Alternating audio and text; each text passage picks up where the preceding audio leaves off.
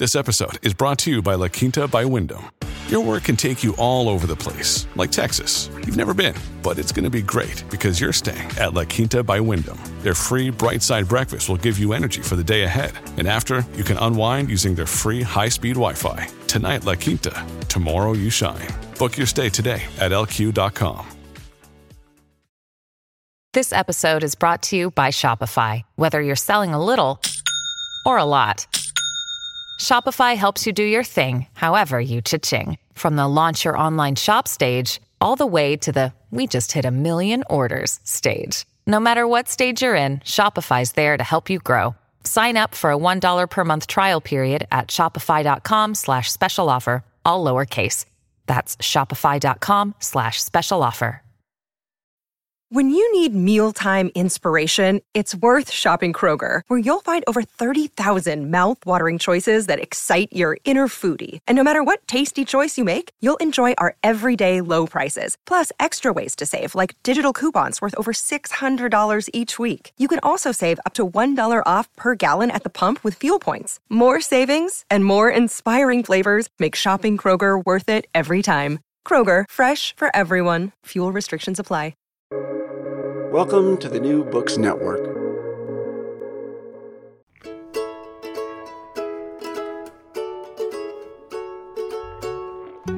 From Brandeis University, welcome to Recall This Book. I'm Elizabeth Ferry, and I'm here with my co-host, John Potts. Hi, John. Hello.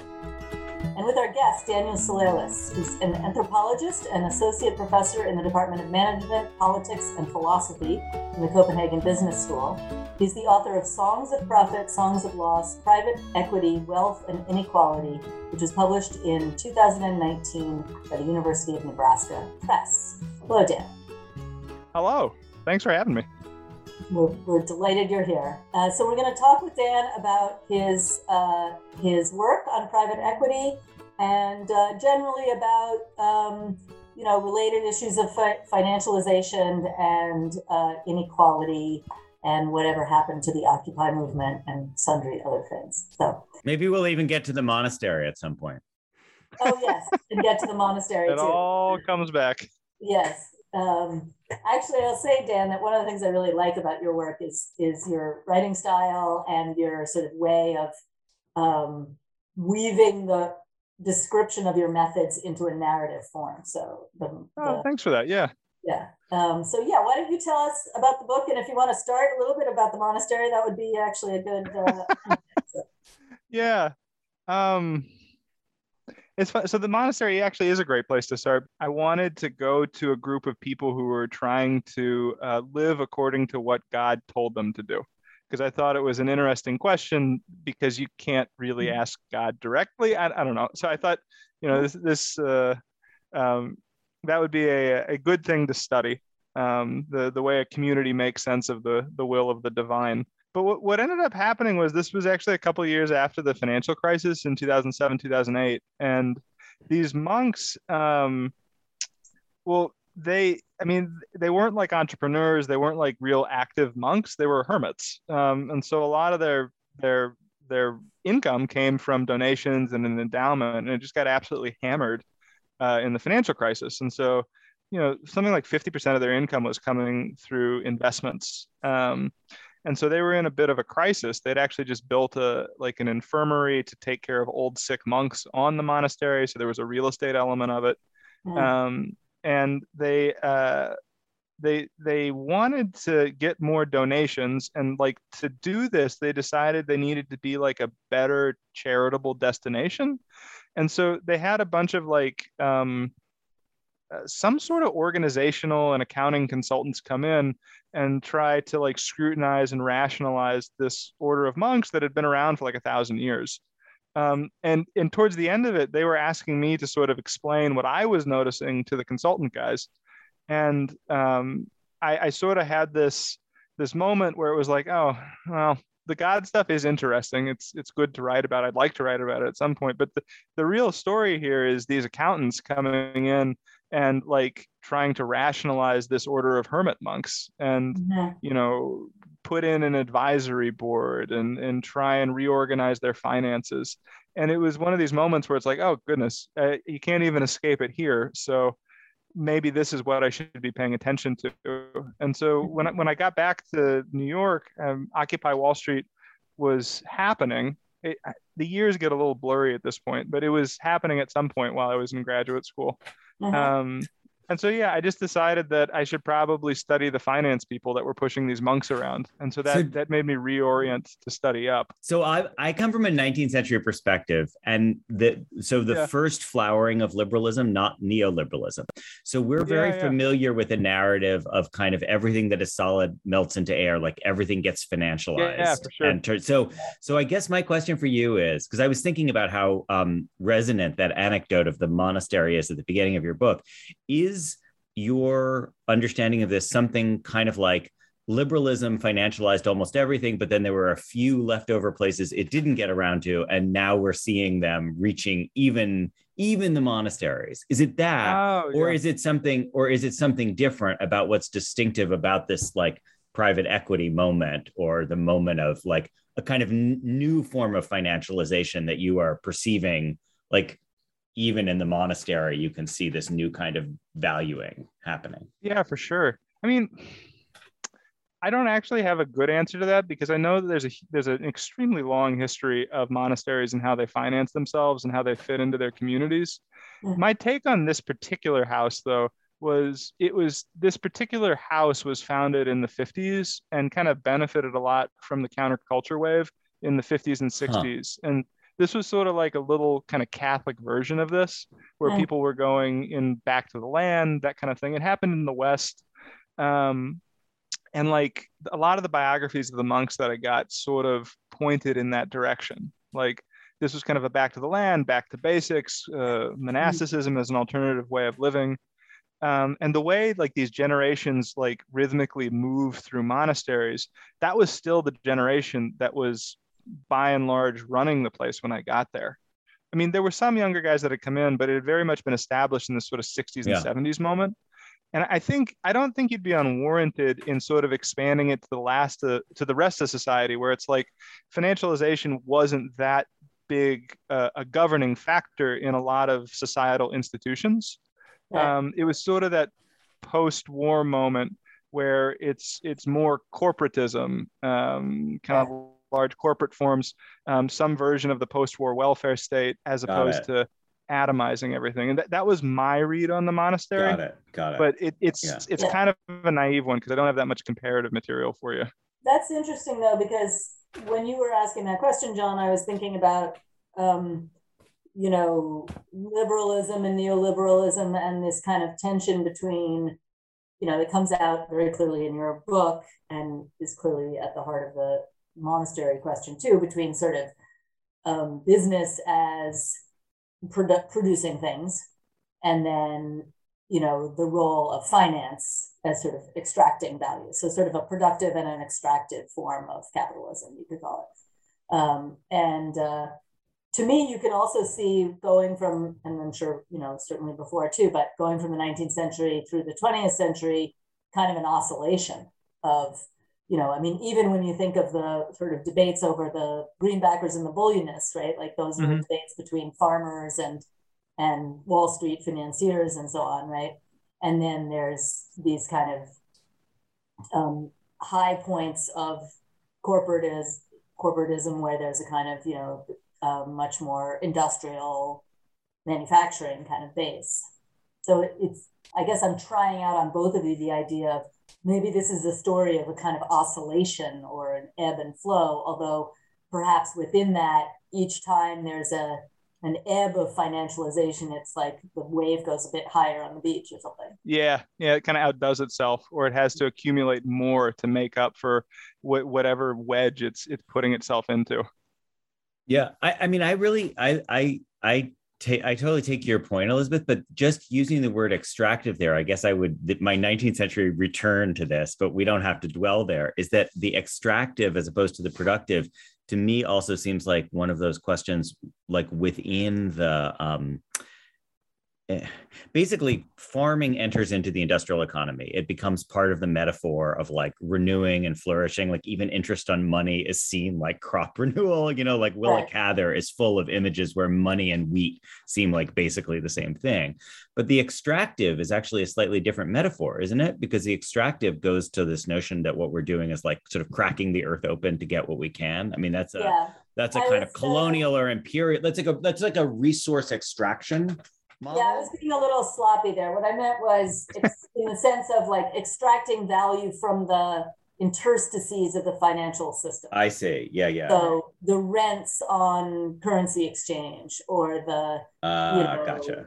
The fees that are coming from these leveraged buyouts that we read about in The Barbarians at the Gate. And, I think that The Barbarians at the Gate, though, is an interesting case in this, right? Because, I mean, the irony of that book, which is about, the biggest leverage buyout that ever happened, maybe until a year or two ago.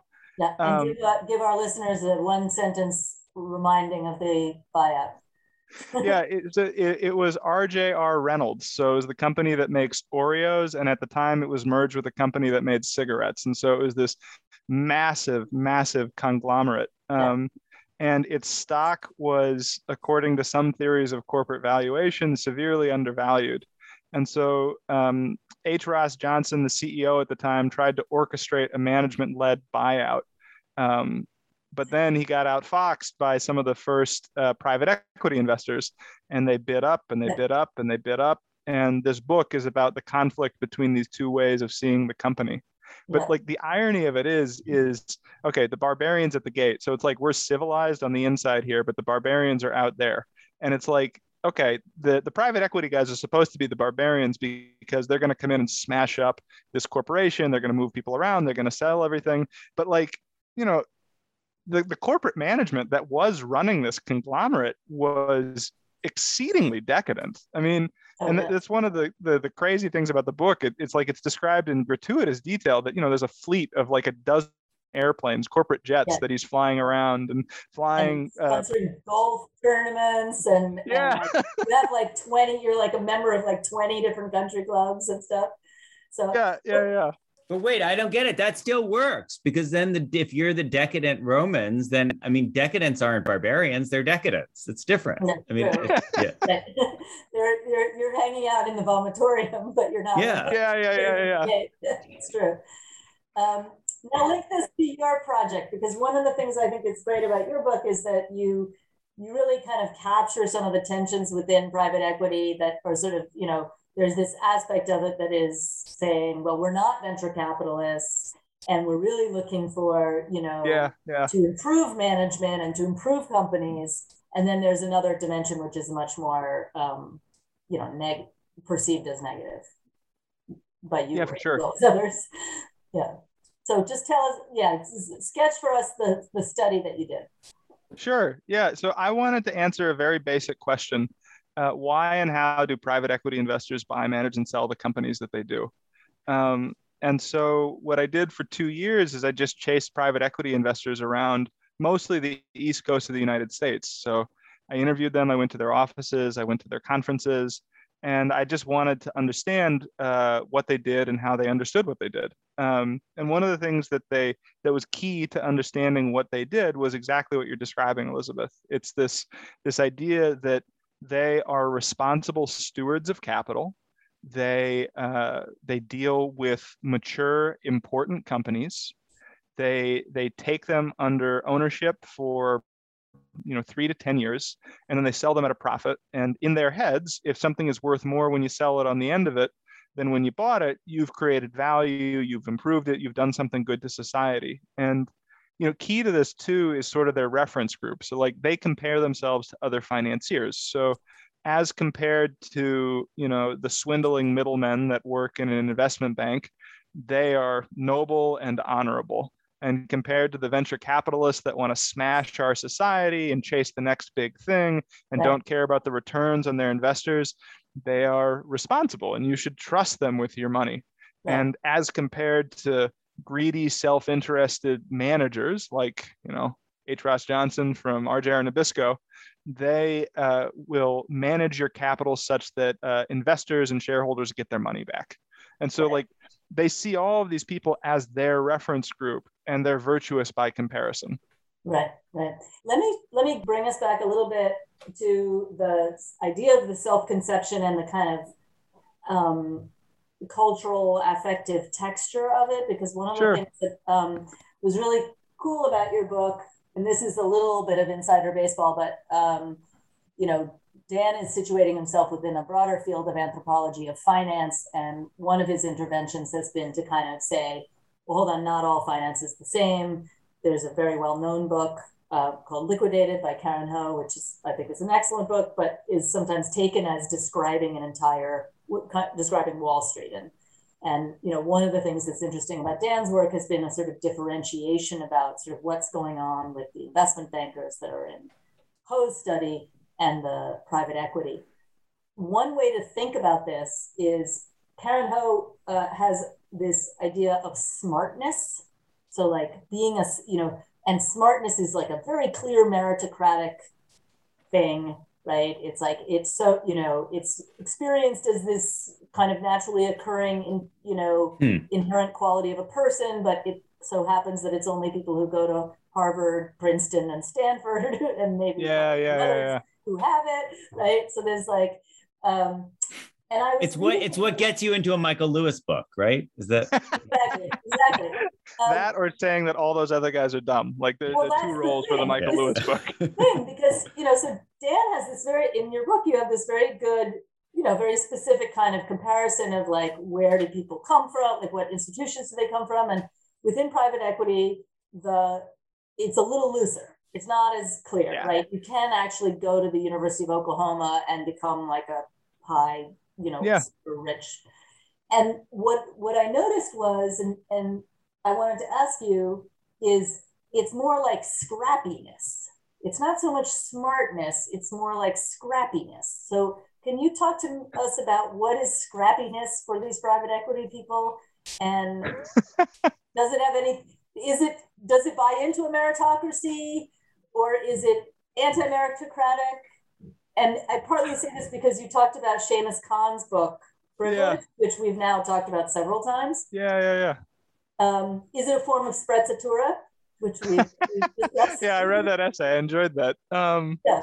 One of the differences is in socialization and is in background. And, one way to think about socialization are the institutions that you pass through, but you can still end up a private equity investor. And like, in the account that you get out of Liquidated, it's like the elite universities are very, very formative of expectations and personal identity and a pipeline. My reflection on this is that like, I think that's true for a subset of financial firms. And I think it's more true at the beginning of your career than at the end of your career. But finance is so much bigger than the aggregate, undergraduate graduating classes of the Ivy League universities. Like you couldn't staff finance, even if you took all the people who graduated from Princeton in 1 year and like routed them to Wall Street. It's so much bigger. And something different is going on with private equity. I mean, there is this element of, we look at you coming from an investment bank. To get into a private equity firm, there's a very small number of places that you can have worked prior, right? You can work in an investment bank. You can have worked as a management consultant, but you can also have worked as an accountant, and you can also have worked as a lawyer. And in some specialized private equity firms, you can have worked as a hard scientist or a doctor or a bench scientist. Right. If it's like a health field. Yeah.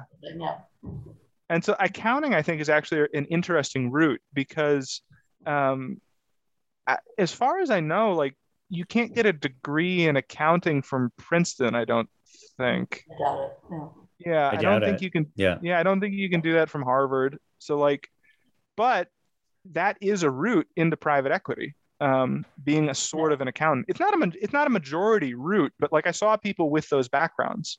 And so the person who has a degree in accounting, they might have gone to like Penn State or something like that, which is not a cauldron of like elite social formation. In the larger American scene, where maybe a third of people go to even an undergraduate, yeah, it's more elite than the average population, but it's not like this stratospheric thing. And yet those people still work with the people that have gone through the crucible of like Goldman Sachs and Princeton and that kind of stuff.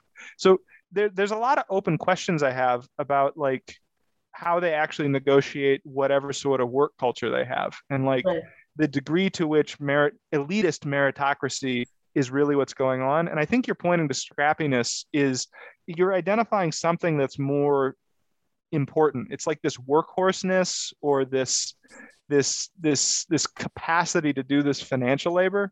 And there, you know, it wasn't a common thing, but I would come into contact with people who were like, oh, I don't want to hire someone from like a prep school background, right? I wouldn't want to hire the boss's kid who was privileged.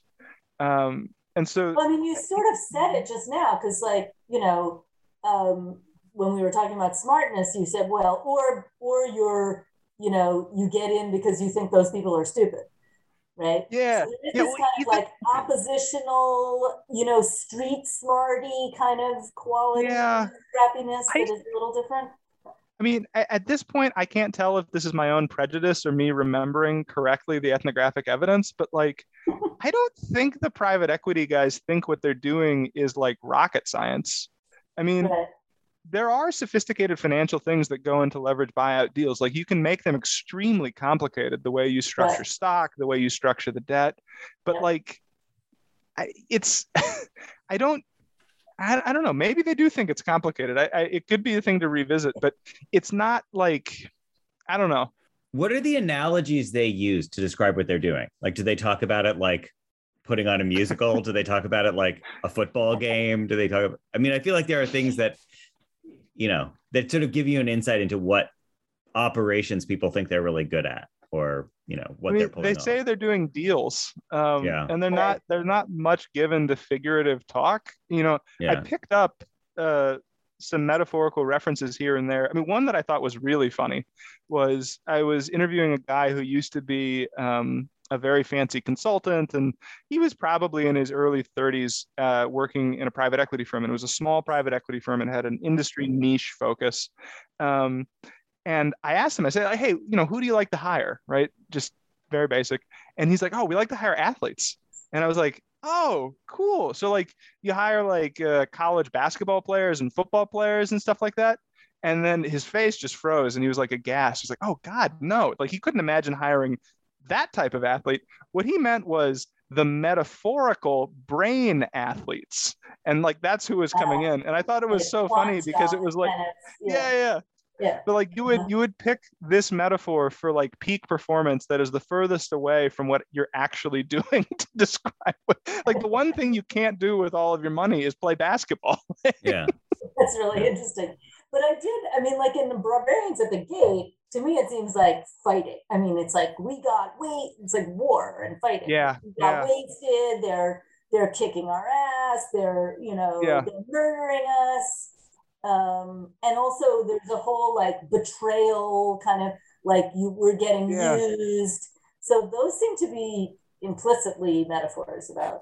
I think that like that realm of metaphor is still alive. But the thing about Barbarians at the Gate is it's kind of at the beginning of private equity. So they're smashing lots of norms, and it's been routinized to a degree that people kind of know what to expect now when private equity shows up. And it was hostile. Like it went to an auction, and the private equity guys don't want that because when things go to auction, prices go up. So, you know, the avatars of capitalism don't want that form of competition. So this is a hard question to get at exactly, but where do people think, the people who you are studying, do they think of what they are doing as like a noble vocation and profession, like my ethical life is in doing this? Or do they think of it as like kind of value neutral and I find like meaning elsewhere? Like because I feel like there's a stereotype, you know, there's like a lot of professors who are like zealots, right? Like we actually think what we do in the classroom is like this noble calling. And then there's people who are like, no, I mean, it's just what I do. And then, you know, but I find my meaning elsewhere. Right. Does that make sense? Is that? Yeah. I mean, my take on it is a both and. They're able to participate in both registers, and many of them vacillate. And it depends on the context and who they're talking to and where they're at in their career. And they're absolutely able to participate and understand both registers. And they probably place themselves, like most people, one side or the other, depending on how things are going. Right. Yeah. Have you guys read that great book, Confessions of a Stock Jobber? That book from the 1920s. Oh no! It's like it's some famous guy who played the stocks, but he started in bucket shops and moved his way up. But there's just these super poignant moments where he tries to go on vacation to Atlantic City, I think he goes, and he just can't. He like sneaks away from his wife and the party because he hates to just go to, I think, literally to a bucket shop to place a bet, because he's convinced that he's got a kind of new way of thinking here at the beach. And it's just very moving and sad at the same time, Well, it's like the addictiveness of it, Yeah. I mean, there's an element too that the socialization to make it in this universe really closes off your ability to have other things that can generate meaning in your life. So if you spend from graduation, if you spend from like the time you're 21 to the time you're 35 on this very rigid track, you're working 60, 70 hours a week. All the relationships that don't have to do with finance, they wither and die. Your reference group becomes the people that you work with, and your measures of success becomes that of your reference group. And so it would take someone really exceptional to have something outside of that could ground them. I mean, kind of in the same way that you were describing, maniacal academics. Right. And also, I mean, your sleep cycle is completely screwed, your nutritional, the way you access the city, the way you access leisure, the way you go to restaurants, the way you interact with, potential, marriage or romantic partners, all of it gets, pushed down that funnel. Yeah, I mean, I think those scenes in Barbarians of the Cave of the empty Chinese food containers and the pencils that are in the ceiling because they're like throwing pencils up in the ceiling. I love that part. So, well, isn't that the point of American Psycho? Like, isn't that the logic of American Psycho? Like, if you get that, I mean, it's not okay, fine, he's a psycho, yes, but I mean, it's more just like he just sees the world through this one particular prismatic set of lenses, which he's been acculturated to. And then I mean, the book is not called Psycho, it's called American Psycho, right? For a reason, right? I mean, I was sitting down with a guy at one point when I was doing the private equity work, and one of the things that private equity does is they come in, they buy the company, and then they structure compensation packages for executives such that they force the executives to do what the private equity guys want, right? And usually this is maximizing short-term profits so you can pay down all the debt that got put on the company in the transaction. And I said, how are you incentivizing managers to do this? Like, what are the professional incentives that you give them? And he's like, what do you mean? And I said, well, how do you make them do this? And he's like, well, we pay them more. Right. And I said, do you do anything else? And he said, well, what else could you do for someone? Like, so there's nothing you could do for another human being aside from give them money. Right. Which is why this is like an engine of inequality, right? Because then there's the golden parachutes, and then the debt, financing has to come from the people who are lower down on the it's a pyramid hierarchy, right? So Elizabeth, you wanted to make a connection to our Brahmin left conversations. Do you want to say more about how you were thinking of that connection? A series that we did on the Brahmin left, which came out of a conversation that John and Adonir had with Thomas Piketty, was about the sort of, predicaments of inequality and their political fallout, particularly within the party system, right? And, there are various iterations, and we kind of we're scrappy about them. But central to that is this kind of pivotal moment of the financial crisis, and this moment that I think we all remember, or at least I remember, as like, oh, this moment of potential opening and like solidarity, and we are the 99%. Is this little Gramscian space opening up? I think that our undergraduates barely remember Occupy at all. So I'm just curious. what you think, Dan, as having looked at this stuff closely, like what happened with Occupy as, something where these things really were on the table for conversation. Yeah. I mean, I kind of take David Graeber's perspective on this one, where he thinks about revolutions as changes in ideas of common sense. And I think, I think it's fair to say, okay, yeah, we're still living with financialized capitalism. But I think, at least for those of us who were around to remember it, I think it changed a lot of our common sense about the structure of society, and it put inequality on the political agenda in a way that hasn't gone away. And the fact that we haven't had effective political mobilizations to create like a socialist utopia in America, sure, that's disappointing. But it's the American political system is designed to prevent that type of majoritarian action. So it's upsetting, but I really do think that there's been a change in attitude around how people think about debt, how people moralize debt, and I don't think anyone thinks that finance people are good guys. Maybe not. I don't think that's a hopeful stance. Yeah, I like that. Yeah. So has it translated into the type of political action that I would like? Obviously not. But yeah, I think that.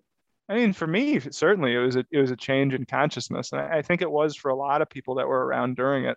Well, can I ask the question a different way? Can I connect it back to Elizabeth? Your, I thought, really interesting point. When you were splitting apart the different waves in the oscillation, you picked up, Dan, your point about corporatism and like waves of corporatism. So maybe the question has to do with like capacity of institutions or trust in institutions to solve problems, like moments when big government comes roaring back versus moments when neither the right or the left particularly wants big government. And clearly Occupy, the particularities of Occupy were like not wanting big government, right? I mean, it was seen as a dissident movement.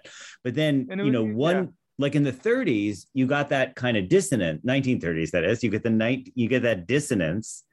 And then you get a big government response to it. Like, we can solve this problem at a corporate level. And that's a positive, like Piketty looks at that moment and he says, like, this is the moment in the 20s and 30s when suddenly people start having faith in institutions to be able to get us out of this, rather than, just particularized, financialized state. We have a state with, common stakeholders or something. So are we there in the 20s? Like, I don't see the turn back towards that faith. I mean, clearly it's not there on the right. I mean, obviously. Yeah. Well, I guess perversely, you could argue that ethno-nationalism is a form of faith and corporate identity. Well, and I think that, the call for regulation and stuff is a call for governmental. Yeah. I mean, I think it's like a big deal. I think it's a big deal that like Biden has nominated who he has to lead the Federal Trade Commission. I mean, Lina Khan has a very infrastructure bill is about trying to have these governmental solutions. And I think that Dan, that is a sign potentially that these things are more on the table. The common sense has shifted. I just think capital, like writ large and politically mobilized, has a huge interest in the only entity that is capable of regulating it and redistributing it being in disarray. And like, that's how you can read that's one way to read Republican politics. And that's often how I choose to read it. It's, the intentional disruption and dismantling of the state, because if it is captured by interests that are hostile to capital, it will regulate capital, it will break up monopolies, and it will redistribute wealth. And it will do so fairly quickly because most people want that. Okay, well, thank you so much, Dan. It was a great conversation. And we will have more commentary and other things around all of these questions, both the methods questions and sort of finance, what happened to Occupy, and so on. So well, this is super fun. Thank you both for having me on. I really enjoy the work you're doing, and it's a nice conversation. Excellent, thank you. So recall, this book is the brainchild of John Plotz and Elizabeth Ferry. It's affiliated with Public Books and is recorded with the help of the Media Lab of the Brandeis Library. Our music comes from a song by Eric Chaslow and Barbara Cassidy called Fly Away. Sound editing is by Naomi Cohen, and production assistant, including website design and social media, is done by Miranda Curie. We appreciate the support of the Mandel Center for the Humanities at Brandeis, University librarian Matthew Sheehy, and Dean Dorothy Hodgson. We always want to hear from you with your comments, criticisms, and suggestions for future episodes, and you can email us directly or contact us via social media and our website. Finally, if you enjoyed today's show, please be sure to write a review or rate us on iTunes, Stitcher, or wherever you get your podcasts. You may be interested in checking out past episodes, especially Christine DeSands on making money, Peter Brown on wealth and charity in early Christianity, kind of another monastery connection, and our series on the so-called Brahmin left. And please stay tuned in our next season for episodes produced in partnership with the podcast Novel Dialogue and more. So thank you all for listening, and we'll see you next time.